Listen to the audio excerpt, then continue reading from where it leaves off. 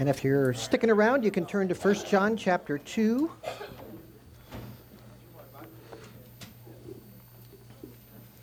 We're looking at some pretty important parts of the Bible. Not that there's unimportant parts, but some are more important than others. And this part's super important. So, but I want you to turn to actually John's Gospel first. So stick something here because we're coming right back. But I want you to go to John's Gospel, chapter 3. Okay, John chapter 3.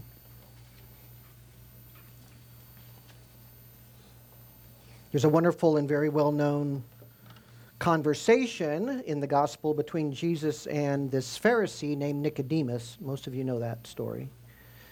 Nicodemus comes to Jesus by night, and he begins the conversation by praising Jesus. Now, it might be flattery, but actually I don't think it is just flattery. He says, "Rabbi, we know that you have come from God as a teacher, for no one can do these signs that you do unless God is with him." And Jesus said, "Thank you very much. What's on your mind?" No, he doesn't actually say that. There might be more small talk in this conversation than is recorded, obviously, but John has this rather surprising response from Jesus to what Nicodemus said. So he says, no one can do these signs unless God is with him, and we know you've come from God. And Jesus says, "Truly, truly, I say to you," in verse 3, "unless one is born again, he cannot see the kingdom of God." So last week in 1 John chapter 2, we talked about what might be called tests of authenticity with regard to the validity of a person's profession that they're a follower of Christ. We talked about that idea. So if we're thinking in terms of tests of authenticity, then if this is true right here, as Jesus said, unless one is born again, he cannot see the kingdom of God, then the question obviously is there a way to determine if one is born again? And if you continue with the conversation Jesus had with Nicodemus, as clear as Jesus is that the new birth is absolutely essential for you to see the kingdom of God, he is equally clear that this new birth is in the realm of unseen things. The new birth is not visible. When Nicodemus asks, he goes, "Well, how can a person be born again? Go through this whole birth process when you're old and all that." He just totally limited thinking there with physical birth he's thinking about. So in verse 7, Jesus says, "Do not be amazed that I said to you, you must be born again. The wind blows where it wishes, and you hear the sound of it, but do not know where it comes from and where it is going. So is everyone who is born of the Spirit." So it's a work of the Spirit, this new birth, and it's like the wind. You don't see wind. You see its effects, right? I mean, you can see the rustling of the leaves and the trees. You can see dust blowing across the road in our community. You can see tumbleweeds dancing through your yard. That's the effect of the wind, but you can't actually see the wind. And it's that way with people. You see the new birth by the effects that it creates in a life. You see it in the way people speak and the things that they love and the way they approach problems in life. You see it in humility before God. There's all kinds of aspects of that you can see. And it might take time because the Spirit labors with us in sanctification and growth. The Spirit changes us, but it happens, for some of us it happens faster than other people, but it's a struggle for all of us to reach those levels. So, but John, in 1 John, you can start heading that way now. When John starts talking about these tests of authenticity in 1 John chapter 2, he is helping this church, these confused believers. He's helping them understand why some of them had abandoned Christ and gone and joined a cult. And if some people walk away, then if they literally walk away, then that unseen work of the Spirit wasn't real. But they seemed real, and they talked our language, and they were part of our fellowship and all of that. So although you would hope it would be really easy to tell who is of the Spirit, who's been born again of the Spirit, and who isn't, it's not always easy to tell. It's just not. We cannot read people's hearts, and most of all, well, I think we just want to think the best about everybody. So if they're pretty much toeing the line, using our language and talking about things the way we do, we just assume. But these tests are here for a reason, and the tests are real. The first test we looked at last time, some call the moral test. I think I prefer calling it the obedience test. If you recall, John started with commandment keeping in verse 3 of chapter 2. By this we know that we have come to know him, if we keep his commandments. The one who says, I have come to know him, and does not keep his commandments, is a liar, and the truth is not in him. That's like as clear as you can be. It's extraordinarily clear. But John doesn't want to limit it to just certain specific commandments. So in verse 5, he really emphasizes the motive of commandment keeping, why we keep commandments, which is love for God.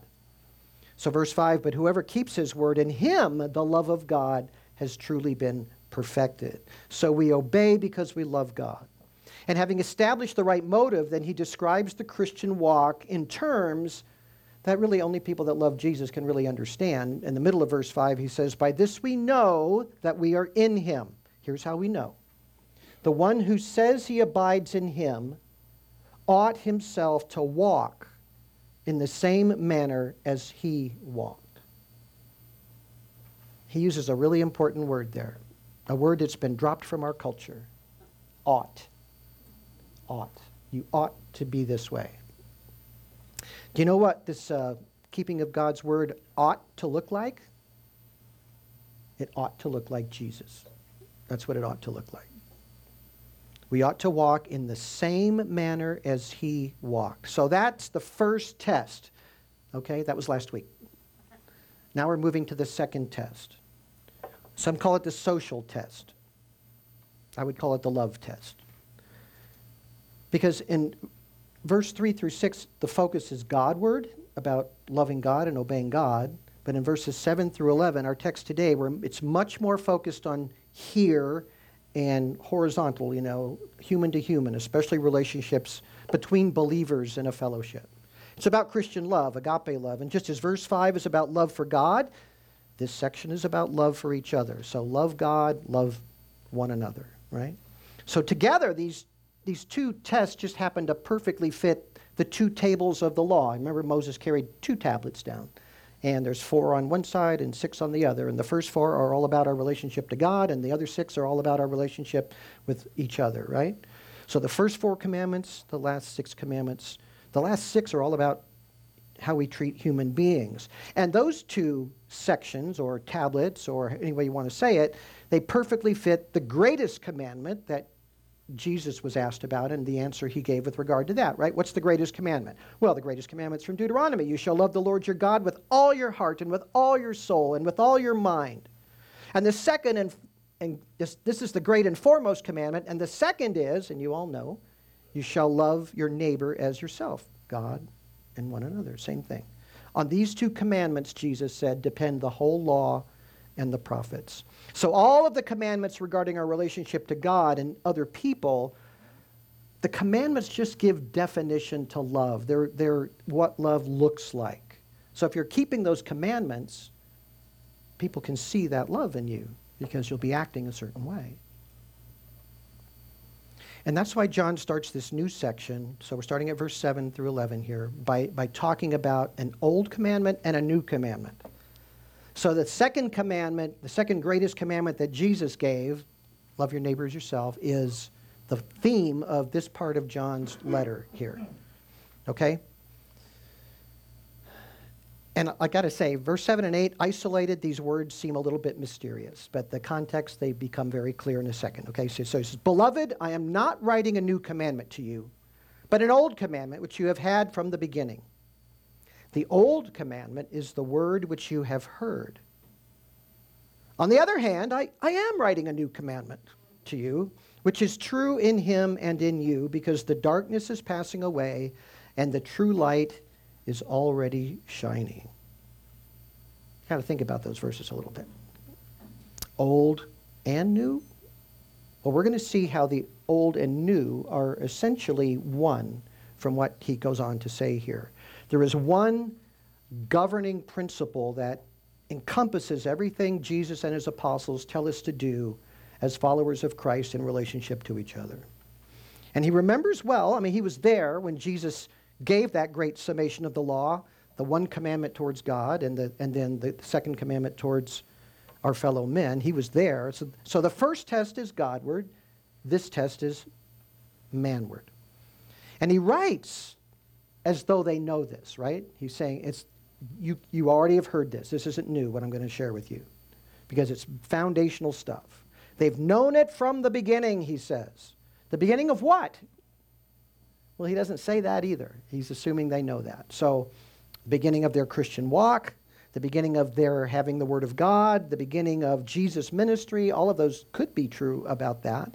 Maybe he's reaching all the way back to the beginning of God's Word in the law of Moses, because that's where that actually comes from, the law which was given to govern his covenant people. The old law was part of this particular old law, the second greatest commandment, according to Jesus, that particular law comes in Leviticus chapter 19 in a series of exhortations concerning evil things that people do to each other. It's all there in Leviticus 19. And when you get to the end of those exhortations in Leviticus 19:17, Moses says, "You shall not hate your fellow countrymen in your heart. You may surely reprove your neighbor, but shall not incur sin because of him. You shall not take vengeance, nor bear any grudge against the son of your people. But," and here it comes, "you shall love your neighbor as yourself. I am the Lord." So love your neighbor as yourself. It's right there in the law of Moses, but it's not hidden in there exactly, but it's not like real obvious. It's just sort of a concluding thought about all these other commandments about not hurting people or hating people and things like that. It's not like the greatest commandment. I mean, the greatest commandment just leaps at you in Deuteronomy chapter 6, verse 4. "Hear, O Israel, the Lord is our God, the Lord is one. You shall love the Lord your God with all your heart." I mean, they're calling you to this, the great commandment. And that's the most famous thing every Jew knows, that verse, Deuteronomy 6:4. Very prominent. It's the most important thing. Every good thing that men do is going to flow from that commandment being first and foremost in our hearts and in our lives. Love the Lord your God with all your heart, mind, soul, and strength. But Jesus took, out of a relatively buried place, out of Leviticus chapter 19, in the midst of all these other laws, Jesus took and elevated this one law from Leviticus to the status of the second greatest commandment, the second most important thing you need to do, to love your neighbor as yourself. So the Old Testament emphasizes, if you read through the whole Old Testament, which we've been doing in our Through the Bible in a Year group, but if you do that, you just constantly see the refrain of justice and righteousness. That's your obligation to man, to be just and righteous. But Jesus went to motive. What should drive justice and righteousness? It's love. You shall love your neighbor as yourself. That's why he took that out and elevated it to a place of great prominence. So John remembered Jesus' words and recorded Jesus' words at the Last Supper. John chapter 13, verse 34, Jesus spoke about a new commandment. He called it a new commandment. "A new commandment I give to you, that you love one another, even as I have loved you, that you also love one another. By this all men will know that you are my disciples, if you have love for one another." Well, now, what makes this a new commandment? Because it's the same commandment as Leviticus. It's an old commandment. Why is he calling it a new commandment? I think I know. It's the new context that's being given here. In Leviticus, it's pretty much love your neighbor, don't do anything wrong to him. That's really what Leviticus 19 is saying. But Jesus said, love one another, and then he said this, love one another even as I have loved you. Which is way different than Jesus not stealing from Thomas or yelling at Peter or beating up Matthew. It's way different than that, isn't it? Very different than that. Love one another as I have loved you raises love to heights that before the coming of Christ, human beings couldn't even imagine, because there was never anybody like Jesus before. So now he's saying what that means is how I live. And you've got to do that. You've got to treat people the way you've seen me treat people all through my ministry. Because Jesus' love was perfect. And it was complete. And it was self-giving. And it was self-sacrificing. It motivated all of his acts of compassion and mercy. Even his rebukes were motivated by love. There's never been a person like him perfectly embodying love as God intends for humanity. So verse 8 tells us this new commandment is, this is amazing what John says. It's true in him, and he says, and in you. It's true in him and in you. That's an incredible compliment to the Christians in Asia Minor that he's writing to. John is saying they have followed Jesus in his love sufficiently for John to say that what is true about Jesus is true about them as well. Not perfect, not like him completely, but enough that it's noticeable. They were actually doing it. You don't have to walk on water or raise the dead to walk as Jesus did. You just have to love people like he did, self-sacrificially, laying down your life for other people the world deems unworthy. Our Christian life should always aim to that. The last part of verse 8 confirms that John believes this love is normal Christianity. He says, because the darkness is passing away and the true light is already shining. So it shines in the Word of God and it shines in us, this true light. And every time somebody embraces Jesus and starts to walk as he walked, the world gets just a little bit brighter. Jesus told his followers in the Sermon on the Mount, you are the light of the world. And it's true.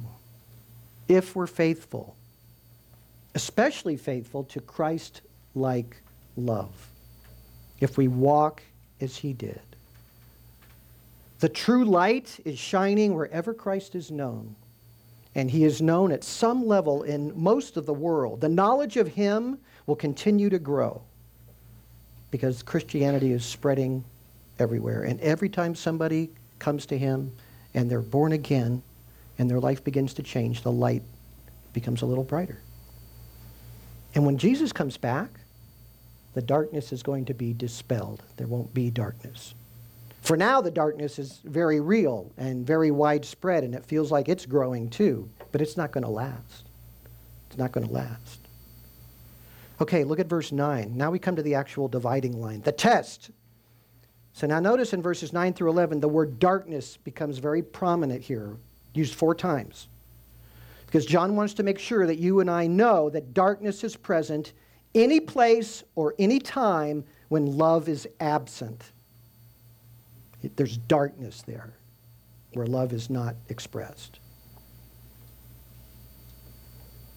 In verse 4, the question was, back up in verse 4, the question was, does this individual know God? And he says he knows God, but verse 4 it says he does not keep his commandments. Now here, it's a very similar issue with a different emphasis. In verse 4, it was knowing God. Here in verse 9, the claim is, I am in the light. I am in the light. I have the light of Christ. So verse 9, the one who says he is in the light, yet hates his brother, is in the darkness until now. No matter what he or she says, no matter what they say, a hateful man or woman is in darkness. And to profess Christ without love toward people means you're in darkness until now. That's what that means. You know, Paul in the book of Colossians says, God rescued us from the domain of darkness and transferred us to the kingdom of his beloved Son, in whom we have redemption, the forgiveness of sin. Hate is a sign that you have not been rescued. It's a sign that you're still in the domain of darkness. No transference has taken place. You know, in 1 Corinthians 13, what do we call that chapter? The love chapter, right? Paul describes Christian love there, and the very first thing he says is, love is patient. Love is kind. And all of that. Never forget how that chapter actually began. 1 Corinthians chapter 13. If I speak with the tongue of men and angels but do not have love, I've become a noisy gong or a clanging cymbal. If I have the gift of prophecy and know all mysteries and all knowledge, and if I have all faith so as to remove mountains but do not have love, I am nothing. If I give all my possessions to feed the poor, if I surrender my body to be burned but do not have love, it profits me nothing. So I can be super gifted and do all sorts of super good works, but if love isn't driving me, if compassion isn't the beat of my heart, I'm not what I profess to be. It's just that simple. Does this mean a Christian loves perfectly? Of course not. We're all sinners, aren't we? We've already talked about that in this book. But if we hate, if we despise other people like they're lower than us, unworthy of our love, then we're walking in darkness. We are literally walking in darkness, no matter what we say about ourselves. A Christian may hate, but the Holy Spirit's going to convict us that hatred is wrong, and we need to work on our hate. You know what the greatest tragedy in a church is? The worst thing that can happen in terms of moral failure in a church? It's to have contempt for a brother or a sister in Christ. To regard them with disdain. I'm sure I've done it. But I hope if another believer has wronged me or failed me, that it would bring tears to me instead of derision. Mourning for their folly, their sin, instead of a haughty disdain because I'm so much better than they are. Does that sound familiar? I'm in darkness if I stand on the thought that this person is undeserving of my love. I am undeserving of God's love. So how can I even think that? What am I saying? How can I hold myself over another person when Jesus has forgiven me so much? Jesus forgave people while he was being crucified. In fact, when Jesus rode that donkey into Jerusalem just the week before his death, Matthew 22:41 says, when he approached Jerusalem, he saw the city, this unbelieving, wicked city, and he wept over it, saying, if you had known in this day, even you, the things which make for peace, but now they've been hidden from your eyes. For the days will come upon you when your enemies will throw up a barricade against you and surround you and hem you in on every side, and they will level you to the ground and your children within you. And they will not leave you one stone upon another because you did not recognize the time of your visitation. How did he say that? With tears.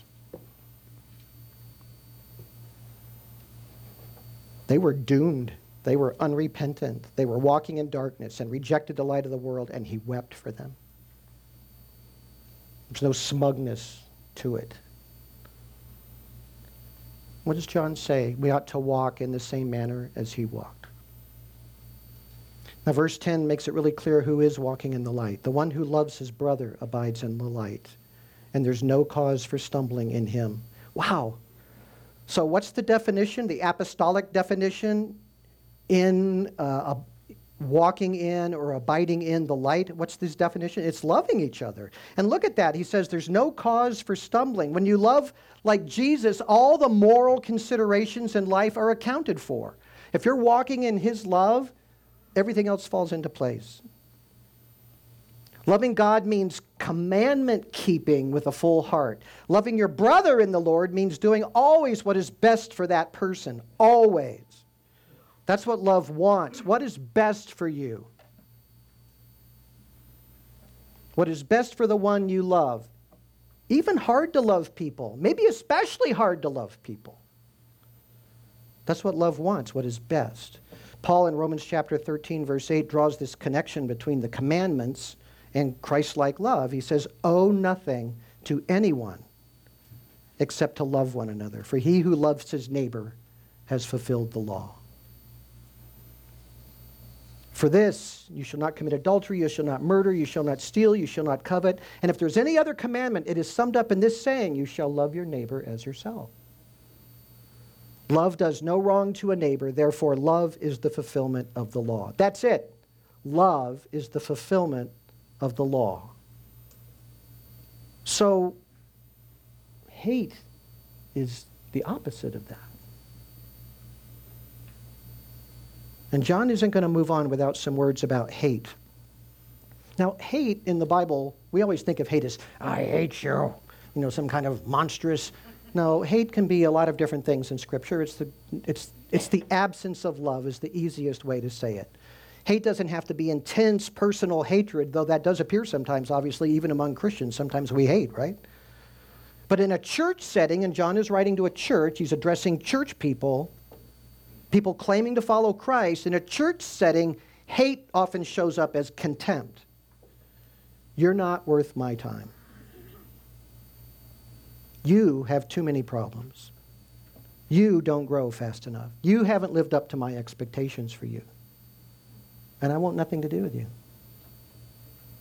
Jesus could have said that he could easily have said that about his 3 years with some pretty recalcitrant guys we call disciples. Man, you guys are horrible. He didn't do that. When Paul said love is patient, he wasn't kidding. And it's really interesting to me that that's first on the list. And of course, I right away go to being at home and being impatient with my wife. But it's so much deeper than that. So much deeper than that. Love is patient. First thing on the list of love. One of the great joys of ministry is when you work with people over a long period of time and finally the lights come on. And often that person will look back over that time that you were working with them, all that time, through all these difficulties, and say, thank you for being patient with me. That's just love. It's just love. In verse 11, using once again simple language, John gives us what might be described as the psychology of sin. You could actually call it that. What's going on in the heart of a person that has this contempt or hatred for other people? Look what he says, verse 11. The one who hates his brother is in the darkness and walks in the darkness and does not even know where he is going because the darkness has blinded his eyes. You see all that darkness? He's in the darkness. He walks in the darkness. The darkness has blinded his understanding. That sure sounds like it's describing an unbeliever. A once-born man being in darkness is the natural state of a child of Adam. Walking in darkness means he lives and chooses entirely according to his fallen condition. He's not godly at all because he doesn't know God and he doesn't know where he's going. The darkness has blinded him. But this man John speaks about, he says he's in the light. I know Jesus. He's a Christian, he says, but he sure acts like he doesn't know God. He's walking in darkness, but doesn't know where he's walking to. He has no goal. His goal isn't godliness. What is it? Performance?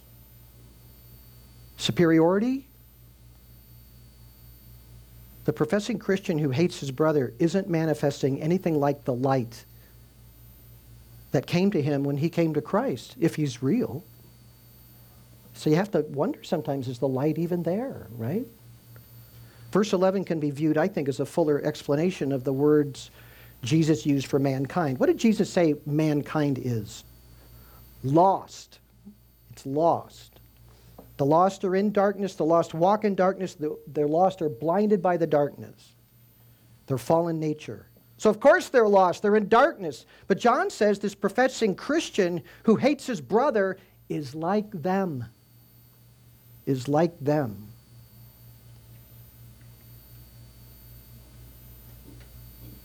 Jesus said he came to seek and to save the lost. Hate is so completely contrary to everything following Jesus is all about.